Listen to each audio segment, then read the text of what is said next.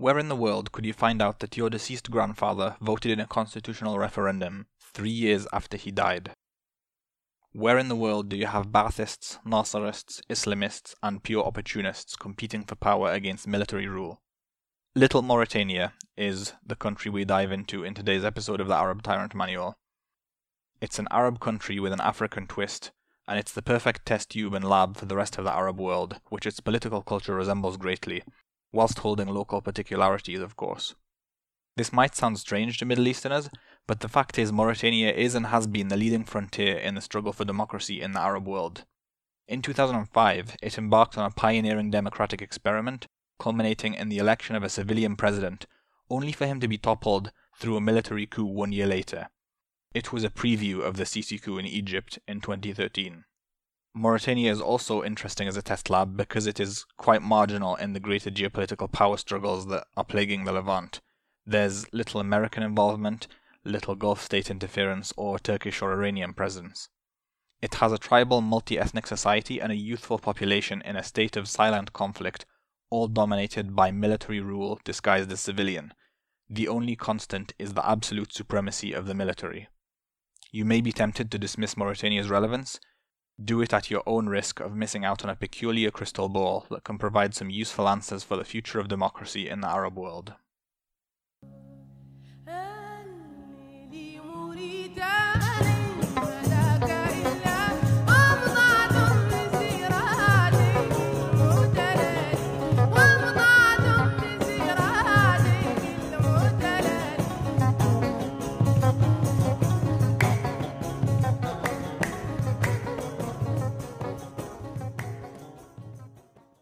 So I'm joined today by Nasser Wedadi, a longtime friend and contributor, and given the topic of today's episode, I think it's apt that we start by telling the audience a little bit about yourself. You're Mauritanian originally, right?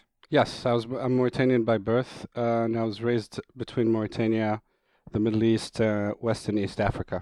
And how did you come to be based in the US? Long story short, I was one of the first people who used the internet for political ends in Mauritania.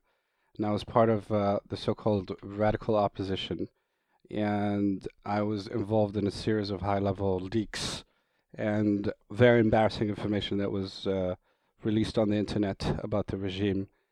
And my case got aggravated basically by being involved in one of the highest, most intense diplomatic crisis a previous Mauritanian regime got in with France. And for all of the above reasons, I was basically on the top list of public enemies. So ultimately that led me to a path where I had to seek asylum in the United States. And before that, I was also involved in the anti-slavery movement, SOS Esclave. And put all these elements together, I became... Before turning 20, I was very active in the opposition, and that gave me a life experience of politics and involvement in both grassroots politics and high level that became later extremely useful, looking at the rest of the Arab world and exchanging expertise and experience with counterparts in other countries. By the time I turned 30, I had been already involved in 2 coups d'etats, a democratic transition.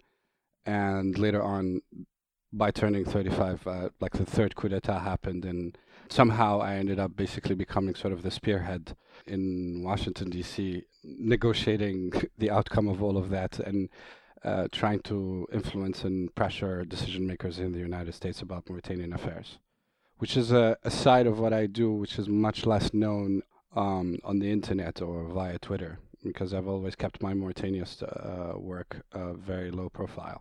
That's a hell of a CV. Mauritania is probably a country that most people will not even have heard of in passing. The more sort of discerning will be aware that it's one of the few countries in the world that still has slavery, but that's about it. So tell us a little bit about Mauritania.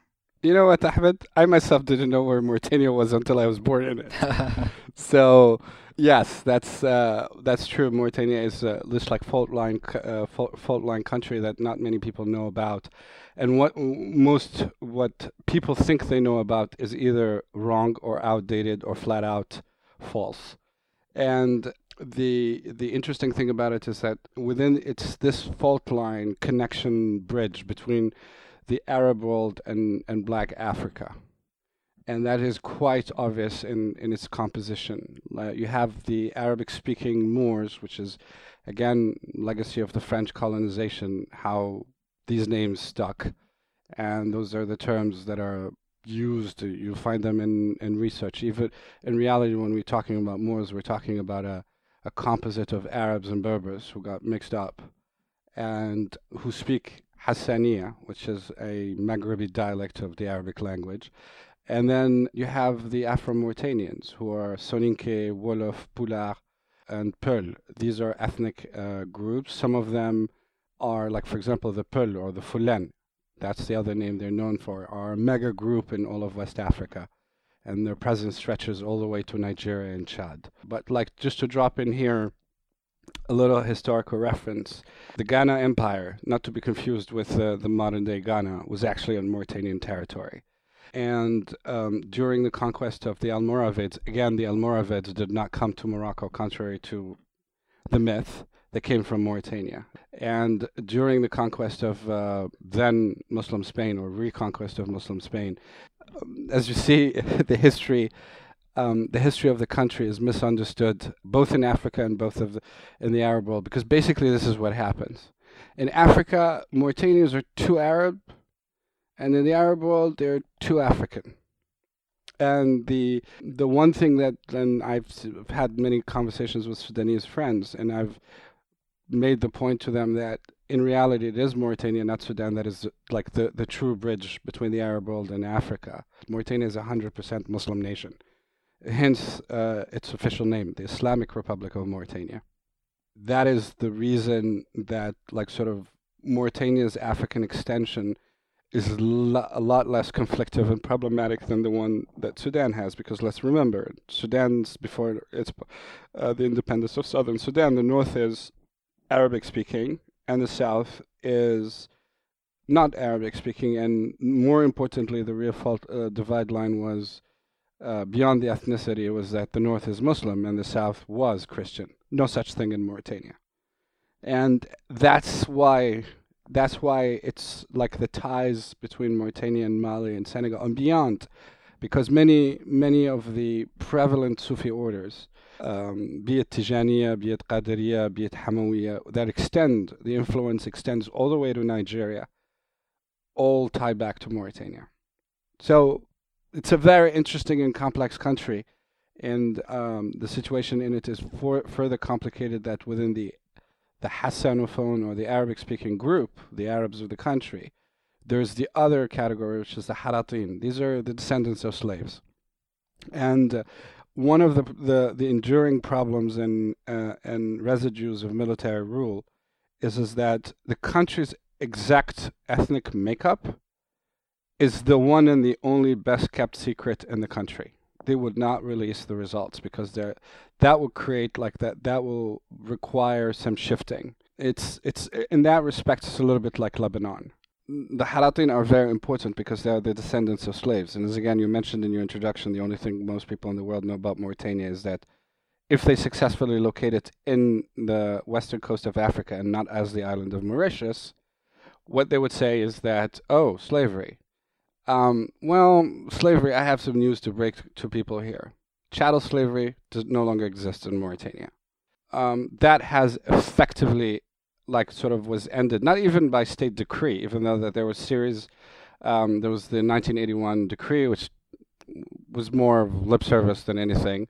What is still a real problem is that the Haratin, whose exact numbers we don't know, but we suspect that there are anywhere north of 35% of the population, if not more. And regardless of whether there are 35, 45, or 50, the fact is that there will be a majority at some point. The fact is they are at the bottom of the social ladder. Almost like a caste system. Yes, it's Mauritania, like to give you an American benchmark or comparison point, Mauritania is in its reconstruction. It's like the reconstruction in the United States. People were emancipated, but they're still extremely poor. There are no texts or laws that discriminate against them, but the discrimination is quite clear. If you look at the government, if you look at the makeup of the armed forces officer corps, if you look at, most importantly, if you look at the economy, where the wealth is concentrated, the Haratin are completely getting the short end of the stick, if I may say.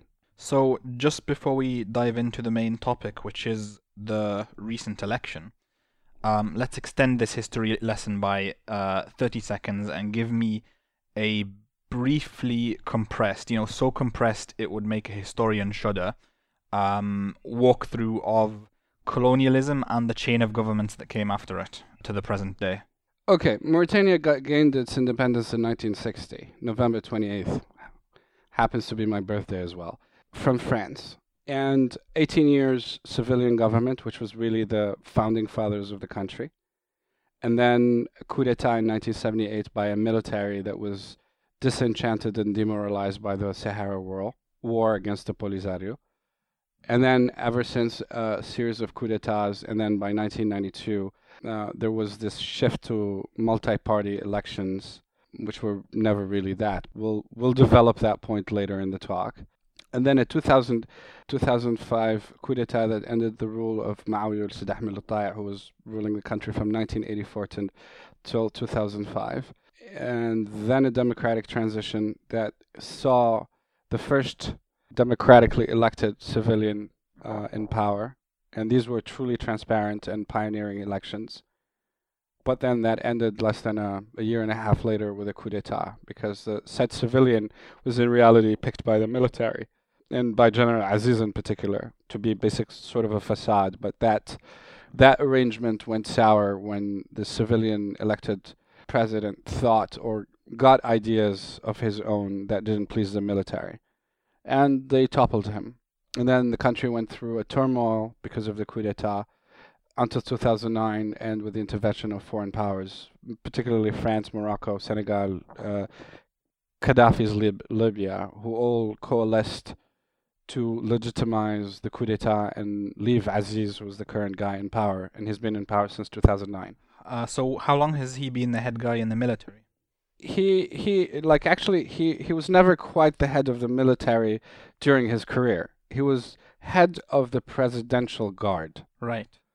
Or the equivalent of the Republican Guard in Egypt, for example, Haras al-Jumhuri. So when would you say his influence actually started? How long has he been the main player? He became the main player since the coup d'etat in 2005. Right. And then 2009 is when he formalized it. He toppled his own, the guy he handpicked, and then replaced him because he came to the conclusion that it was no longer possible to trust the civilians. And there's almost an unwritten rule, but it's nonetheless the cardinal rule of political life in Mauritania, which is that the military supremacy, the military is the guarantor of the state and the political order. That means that civilians are not going to get to power, election or not, no elections, unless the military decided so.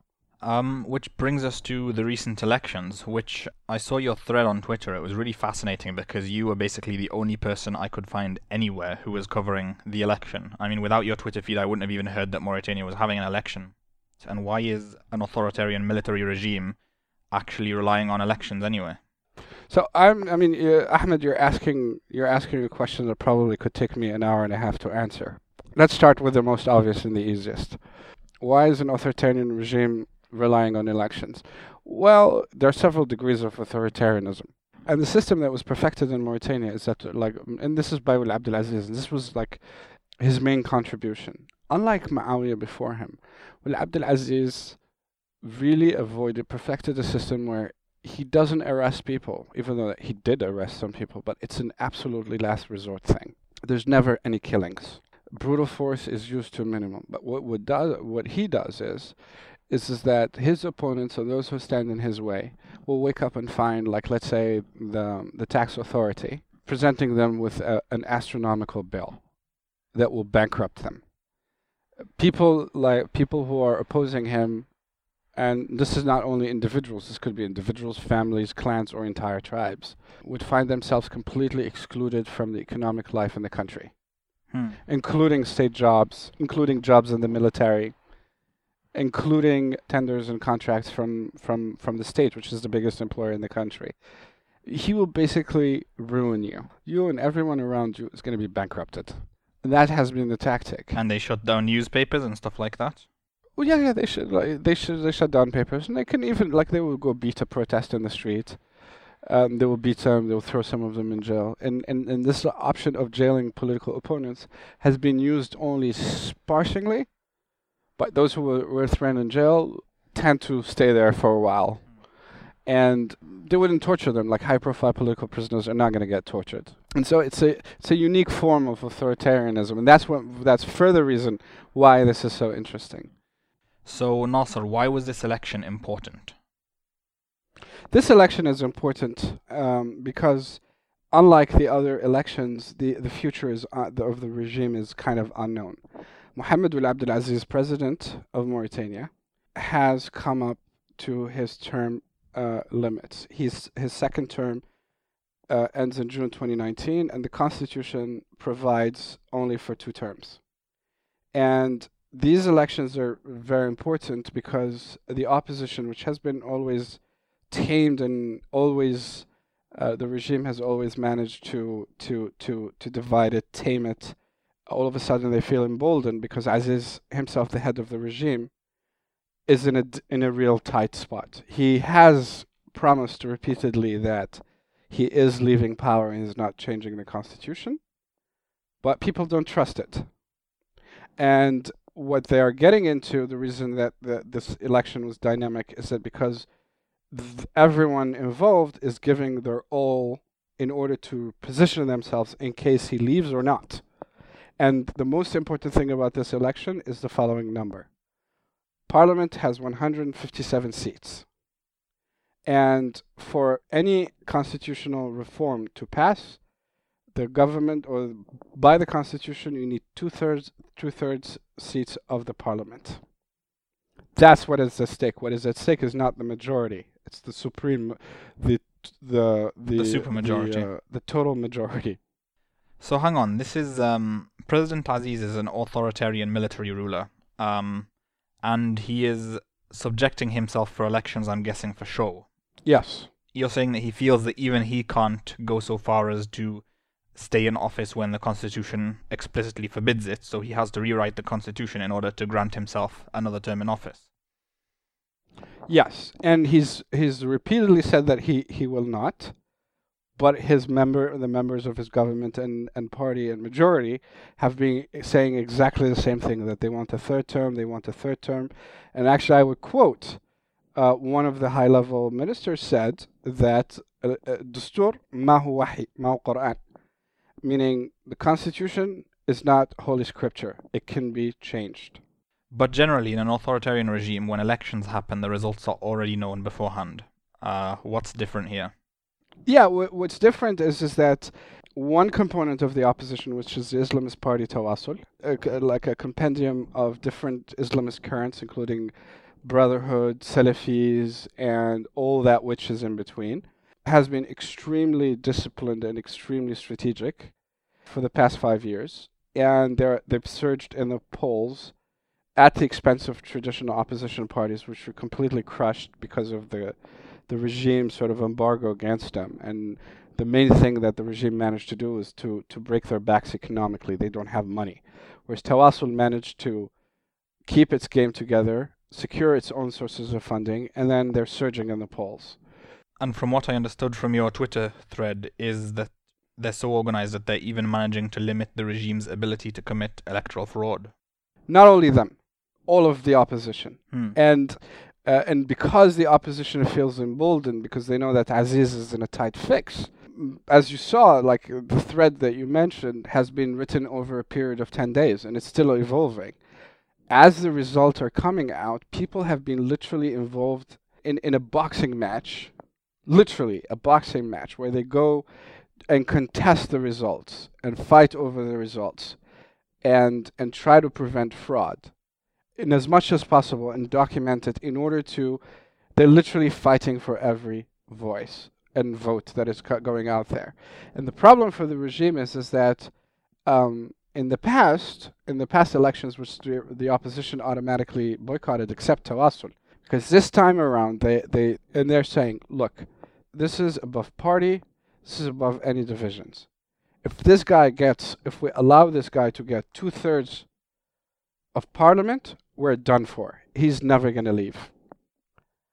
And that's what's so energizing everybody. And it's created these strange bedfellows and alliances on the ground, on the mayorals, in the cities, which are all driving to one goal: cut the route and prevent this fella from getting two-thirds of parliament.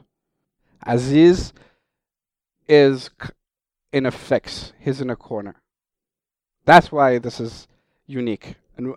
So the factors are: Aziz is in a corner, the opposition is emboldened, and his margin of maneuver is not as wide, and they're emboldened because for the first time they're not demoralized. They actually fully believe and think that they can attain their objective. So you mentioned that people are literally fighting for every vote. How are they doing that, and how are they trying to prevent fraud? For example, in Boutilimit, which is a city 130 kilometers east of Nouakchott, they surrounded the voting bureaus. There were a couple of voting bureaus where the heads of the bureau were refusing to let them see the voting report, which is where you mark down the results. And they basically surrounded it, and they put a blockade on it until they saw the actual voting record and compared it with what's actually in the boxes. That's one sample of dozens of such incidents across the country. And you posted that in one polling station they actually caught the ruling party's campaign boss with pre-printed ballots, right? Absolutely. So fraud is massive. And that is, again, the other interesting thing, because someone like me is looking at the opposition and is like, what did you guys expect? What did you truly, really think is going to happen?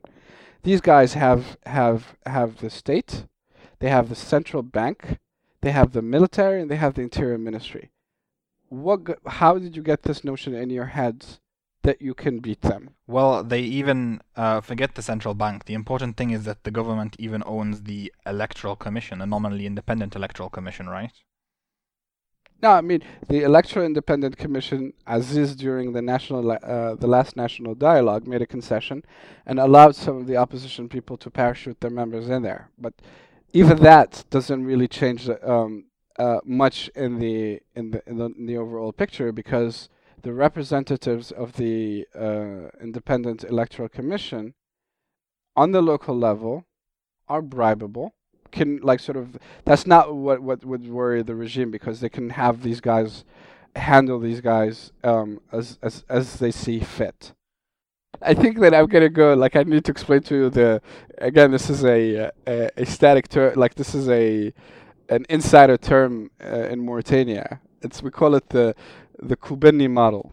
Koubenni is this town in the Hawd al-Sharqi, meaning that the southern eastern part of the country. And then Koubenni, in 1992, during the first elections, multi-party election, had 4,000 voters registered there, and Koubenni was dominated by a tribe. Let's call it Tribe A. Tribe A's sheikh, basically bosses, leaders, who happen to be part of the ruling party, and they're also government ministers and part of the administration. When the results came out, of course, the ruling party won Koubenni by 17,000 votes. So the margin of victory was more than the number of registered voters. Exactly. So it became a joke. It's like, yep, they're gonna pull a Koubenni on us this time around. Hang on, didn't you say that someone found that their deceased grandfather had voted or something? Yeah, in the past elections, actually, the referendum last summer for the change of the change of the constitution and all these things. This is the referendum last summer. Yeah, a friend discovered that his own grandfather had voted. The only problem is that his grandfather had passed 2 years before that. That's not the kind of mistake that can be made innocently in any way. Absolutely not. Here's why. here's how it happens. Is actually what people don't realize is that modern technology, and this is very important for our listeners in the rest of the Arab world to wrap their minds around, because Mauritania really, why should you listen to Mauritania? Mauritania is a lab of the things that could hit you, because we've been always ahead of all of you when it came to elections, democracy, and all this stuff. So Mauritania, 4 or 5 years ago, shifted to a biometric civil registry, civil state, Hala Madaniya. And they did a biometric census when basically everyone in the country, every citizen, was registered, plus their fingerprint and their photo. And this created a national registry. And everyone has a national ID number. That is the basis of the electoral lists where you go register. Who controls this? I'm going to guess the government. There you go.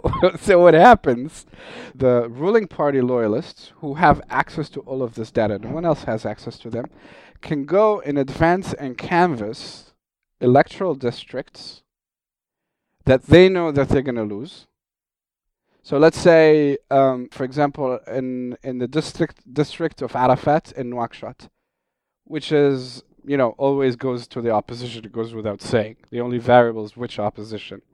So the district of Arafat, somebody will show up at their voting bureau on the day of the election, and they'll be told, yeah, you're registered. Of course you're registered. It's just you're registered in Zouerat. Do you know how far is Zouerat? Zouerat is about 1,000 kilometers north. Innocent mistake, I'm sure. Innocent mistake. I don't know. Somebody pushed the button. I don't know. They should have pushed enter. They pushed tab. And that has been going a lot. And the lesson here is that like in the Arab world, if you're gonna have your own transition away or go into a transition to democratic elections and things like that, one of the things that you guys need to make sure to negotiate over and discuss and clarify is the data. Who controls the data and who can access it? And you should demand total and transparent access to the data so that you don't get played. I mean, there's a lot of stuff that goes into. People assume that, we just have to hold a democratic election and that's it. We've succeeded. But in actual fact, the election is only the beginning. There's all kinds of tricks that can be played, like, the ballot boxes from that district conveniently went missing because we knew what the result was going to be there, so it's better that they did go missing. Things like that. Yeah. That's precisely why I wrote this long thread to get the point across to my fellow Arabs, Democrats, because what I'm really trying to do is that to nudge them and tell them, yeah, Mauritania is this little thing totally off of your radar screen, but you better watch and learn. Because this is a test tube for everything that's going to be done to you. Okay, Nasser, take me through the anatomy of how an election is stolen in Mauritania. The phases 1 to 5 or whatever. Okay, so the phases is like, again, before election day, the ruling party gets access to the voting registry and the biometric database. They know exactly who is registered where. And they can tweak it. They can tweak it to suit them. For example, let's say that in District A, they know that they can, if they play fair, that the vote is going to be very close. They do an estimation. Let's say they think that they can win this district by, let's say, 300 votes. They will zoom on that district. 150 of these voters are going to be sent packing somewhere else before election day, and as this is going, they're going around and they're buying voters' ID cards, giving them, here's $10, give me your voting card. Further shave away voters. And this happens even in, advanced democracies. This isn't a thing that happens in the tribal hinterlands of Mauritania. I mean, even sort of, even Western countries, you can turn up to the polls sometimes and find that you're missing from the electoral roll. Yes, absolutely. The second thing that happens is that during the actual voting day, before the ballots are closed, you have these mobile voting units who are revolving and being sent strategically. Like it's like the opposition turnout is high there. Go try to compensate them, and this is done across the country. Or they would you would stand in line, and they will make sure that the process becomes extremely slow, in order to sort of control the flow of those who are going in to vote. Oh, so try and persuade you to see how long the queue is and just go home? Exactly, demoralize you.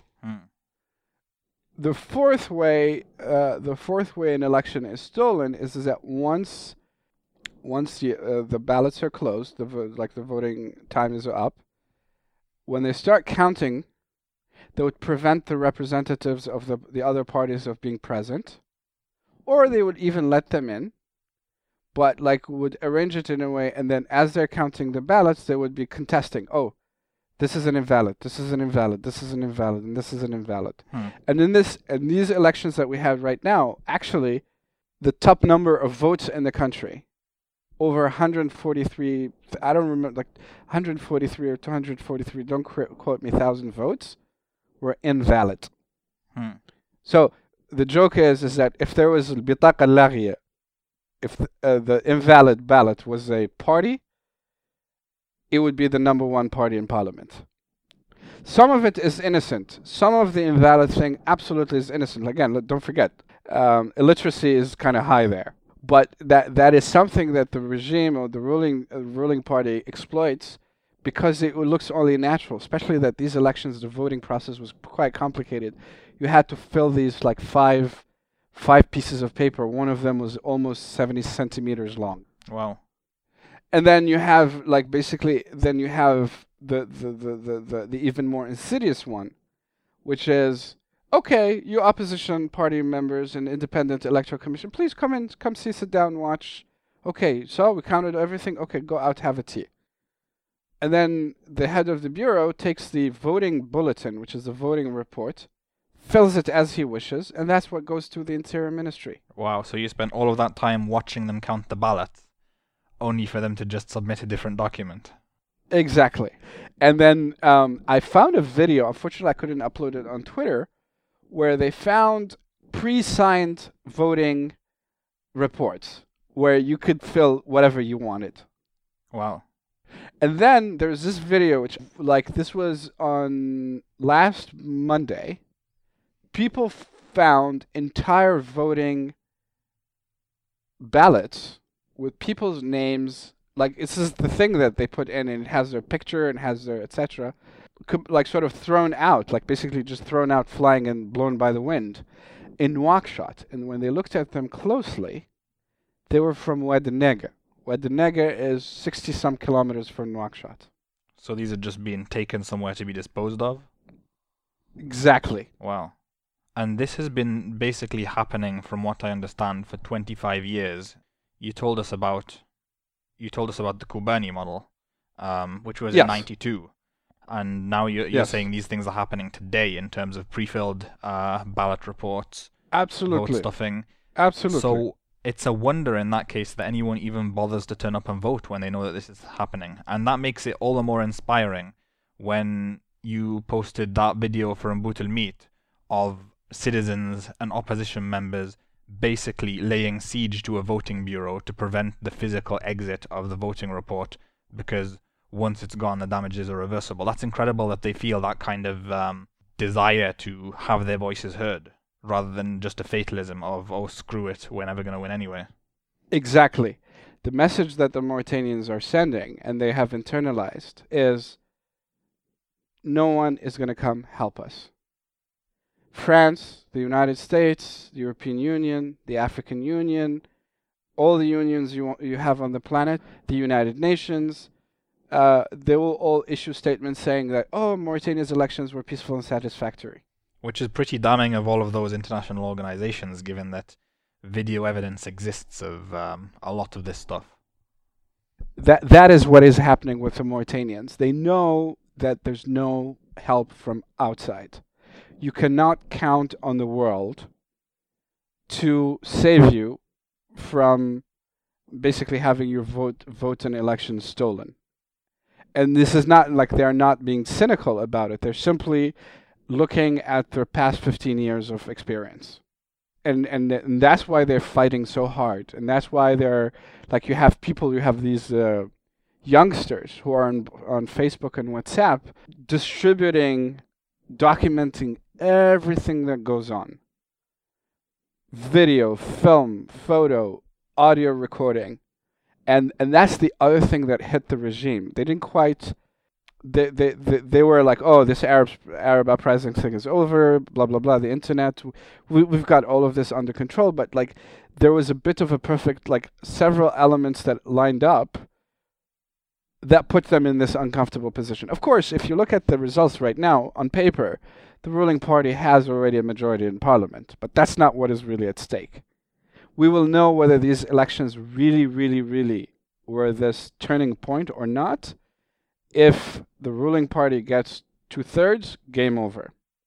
If they don't, nothing is lost. Like, what I find fascinating about the entire thing is that Mauritanians are really taking the term democracy literally. Rule of the people.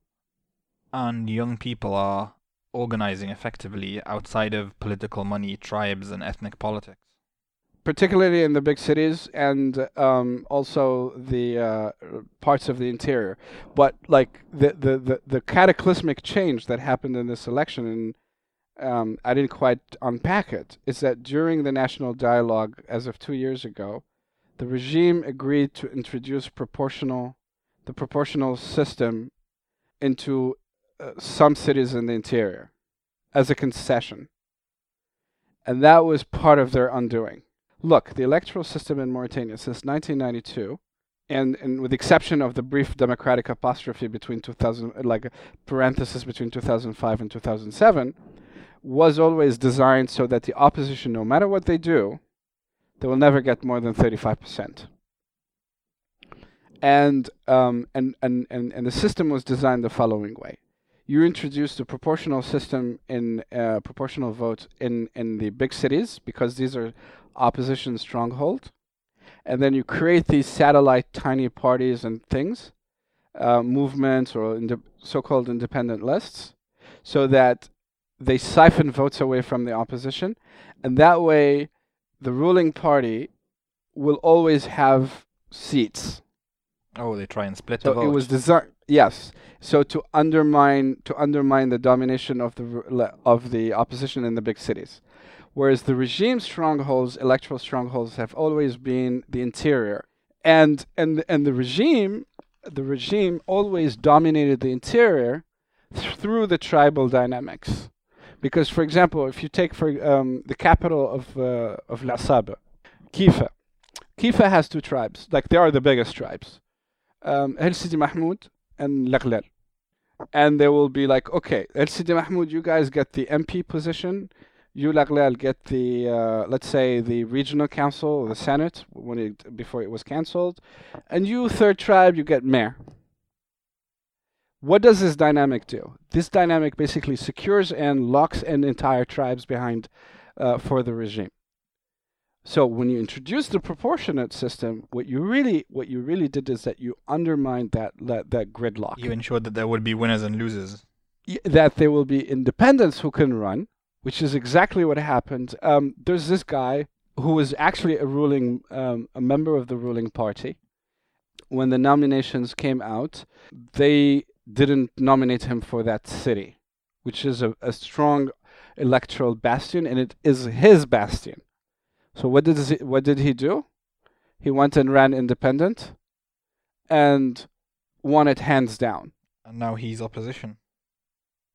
So you have like each city and each district and each wilaya has its own boss, like on tribal basis. And that's the tribal tapestry equilibrium that has always to be kept. So by introducing the proportionate, what happens is that the regime opened the door so that competitors can run and siphon away votes from the ruling party. Even ruling party loyalists are no longer under the mercy of the regime.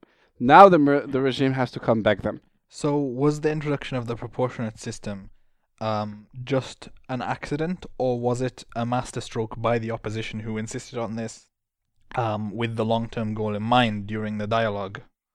So, the real opposition Yeah? was not even at the dialogue. And this concession was made by Aziz, by the regime, to the so-called dialogue opposition, which is really, call it like diet opposition. They're really with Aziz, but they are playing the role of an opposition. So he created a puppet opposition to have a dialogue with them to legitimize himself, and the puppet opposition... Exactly. He was so incompetent that the puppet opposition managed to extract a concession from him, which has ultimately undermined his bid for a third term. And the reason that they actually rebelled on him is twofold. The first one is that they saw how, one of the things that were decided in the national dialogue was canceling the Senate. Mauritania used to have a bicameral parliament. Now we're left only with one chamber, which is the House of Representatives. Why was that? Because he is trying to reduce the hurdles. Because he needed, for a constitutional thing to pass, 2/3 of the MPs and 2/3 of the Senate. So he just got rid of the Senate. He got rid of the first one. And oh my God, this is one of the most delicious ironies in the entire thing. And so, his own loyalists saw how he dumped the senators who were loyalists to him, and they were basically woke up one day and were told, okay, you're out of a job. Bye-bye. Good luck. Maybe we'll get you something in this regional council thing that we're creating instead. Which basically sent them the message is that, oh, you're going to have to go slug it out again, start from scratch, and maybe you might get elected, or we might nominate you, or we might not nominate you. And so that left a very bitter taste in the mouths of of even his own loyalists, that basically realized that this guy has no loyalty to his own people. He's using them like disposable things. And that left a bitter taste, broke sort of the confidence. And the second thing, as the time evolved and everyone realized that Aziz was no longer his old self, the clear, determined, dashing, forward, stubborn guy. He was actually kind of stuttering his behavior around whether and how he's going to leave. They realized that the guy is actually in effects. And they were like, now we can extract stuff from him. So there is there was a loosening in the system. It's a little bit of a perestroika gone wrong. There was a loosening in the system, and it was the whole point of the proportionate was to basically assure the puppet opposition is hey, if you go with me, you're going to get elected. I'll make sure of it. That was the original intention. But because of his own political miscalculations, it backfired and ended up even the real story here is that it gave the real opposition a realistic chance at competing. Hence, all of these big cities that no one thought this is possible. It's oh my God, there's a second round in Irkiz for the regional council and for the MP seats. That's basically the equivalent of this. Let's say in Syria, if they had a democracy, this is the candidate presented by the regime having to slug it out for a second round, a runoff in Al-Qardaha. Wow. That's the equivalent. So that's, for anyone that misses the reference, that's the birthplace of Assad. Unheard of. And it's not only Irkiz, there are other places like that. And the fascinating thing is that there's this feeling or an ambiance of end of reign. That's what is really going on. Because Aziz's cardinal mistake, in my opinion, is that if he is indeed leaving, I'm willing to give him the benefit of the doubt for the sake of the country. His cardinal mistake is that he did not announce what that transition looks like and who, picking and anointing either a successor to himself or coming out clearly and saying, well, I'm not appointing any successor, you guys figure it out. Now, I mean, again, according to people, there's this gentleman, and it's important for you, because you've become a Mauritania watcher. There's this guy called Sheikh Al-Baya, who is a former army colonel, who's a fascinating story in his own right. He's now running for MP in Zwirat, And Zouerat is as you know, Mauritania's GDP, 30% of Mauritania's GDP comes from mining. And Zouerat is the capital of like the mining capital of Mauritania. And Sheikh Ould-Baya, who is a billionaire in his own right, Sheikh Ould-Baya is finding himself having to compete for the seat that everyone 6 months ago thought that he had guaranteed and locked in. And Sheikh Ould-Baya is important because many people felt at some point that he may have been Aziz's anointed successor all along, but it has not been announced. And so, like, all of these, the above factors are creating a sense where the opposition are like, look, we have to fight. We need to draw a line in the sand, and we will not let this pass. Because the best case scenario, we might actually block the 2/3. The worst case scenario, if the fraud comes by and this guy ends up changing the constitution, he may trigger a coup d'etat or popular revolution or both. So the stakes are extremely high. That's why these elections are so fascinating. One thing I wanted to ask you was these pictures of lone voting bureaus in the middle of the desert and people basically escorting these ballot boxes through the mud, guarding them by arms, wading through lakes with them, crossing deserts to get these ballot boxes back. It was amazing, and you don't really ever realize how much of a struggle democracy is. That's why I put that picture in particular. I was moved when I saw it because, you know, as an American citizen living in the United States, and I'm extremely privileged and lucky to have that honor. When I'm looking across the Western world and you can see that democracy is on the retreat, like a place like that, like who would have thought that people in places like Mauritania that have never known in their lives a fully functioning democracy will be so determined to go all the way with this process, even though they know that it's rigged, and they know that they're fighting against the system, and that the deck of cards is stacked against them, and that no one is going to help them or save them from this, yet they're pushing all the way through. And all more the reason to watch this, to support them, and to back them, and not to get bogged down in the silly binaries of trying to compare Mauritania to Egypt or to these other places, or to get too fixated on the Islamist side of things. And it's no secret, Ahmed, you know me, and anyone who needs reads my thread line, I don't need any stamp approval from anyone. It's quite known, never made secret of the fact that I'm not a fan of Islamist ideology, and I don't think that Islamists are fully democratic. But nonetheless, I think that it's a cardinal mistake to try to repeat the Sisi experience in a place like Mauritania, in order to bar the road. Let people run. Let people vote, and whatever the ballot box comes out with, just as they came in, they can be voted out. And at the end of the day, I think that by extension, the Islamists need to learn to tolerate also those who disagree with them fundamentally, because that's ultimately the what is really at stake here. Is that how do we learn to cohabitate and share a country, instead of coming with this mentality of all zero-sum games? And ultimately, isn't that what the military rule is doing to begin with? Isn't that what we're trying to get rid of? And I personally am not as worried. I think that Mauritania's Islamists are not Egyptian Islamists. I still mark my fundamental ideological disagreement with them.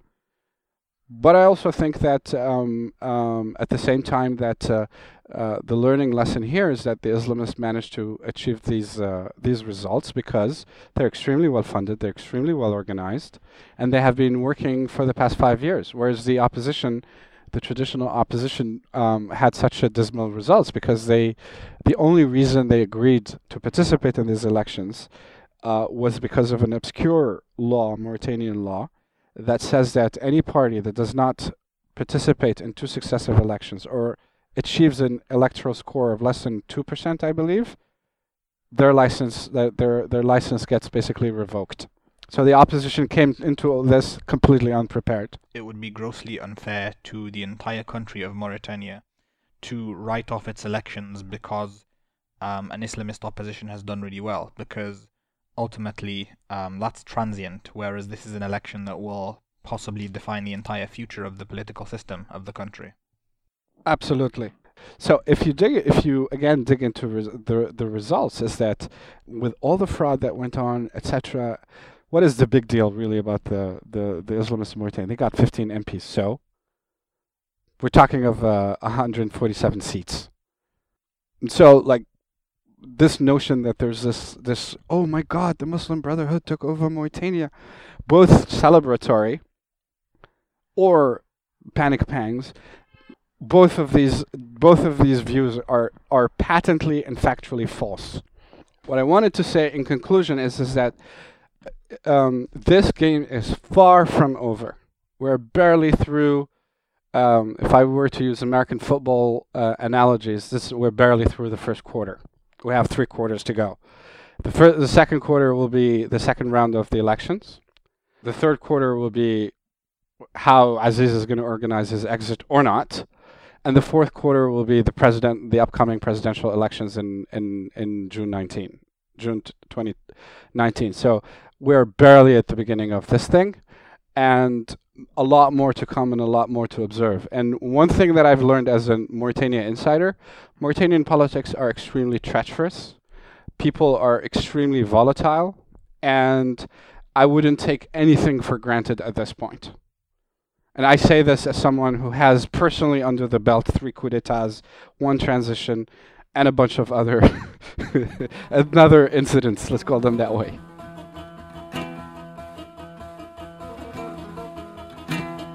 سلام على قبر يزار من البعد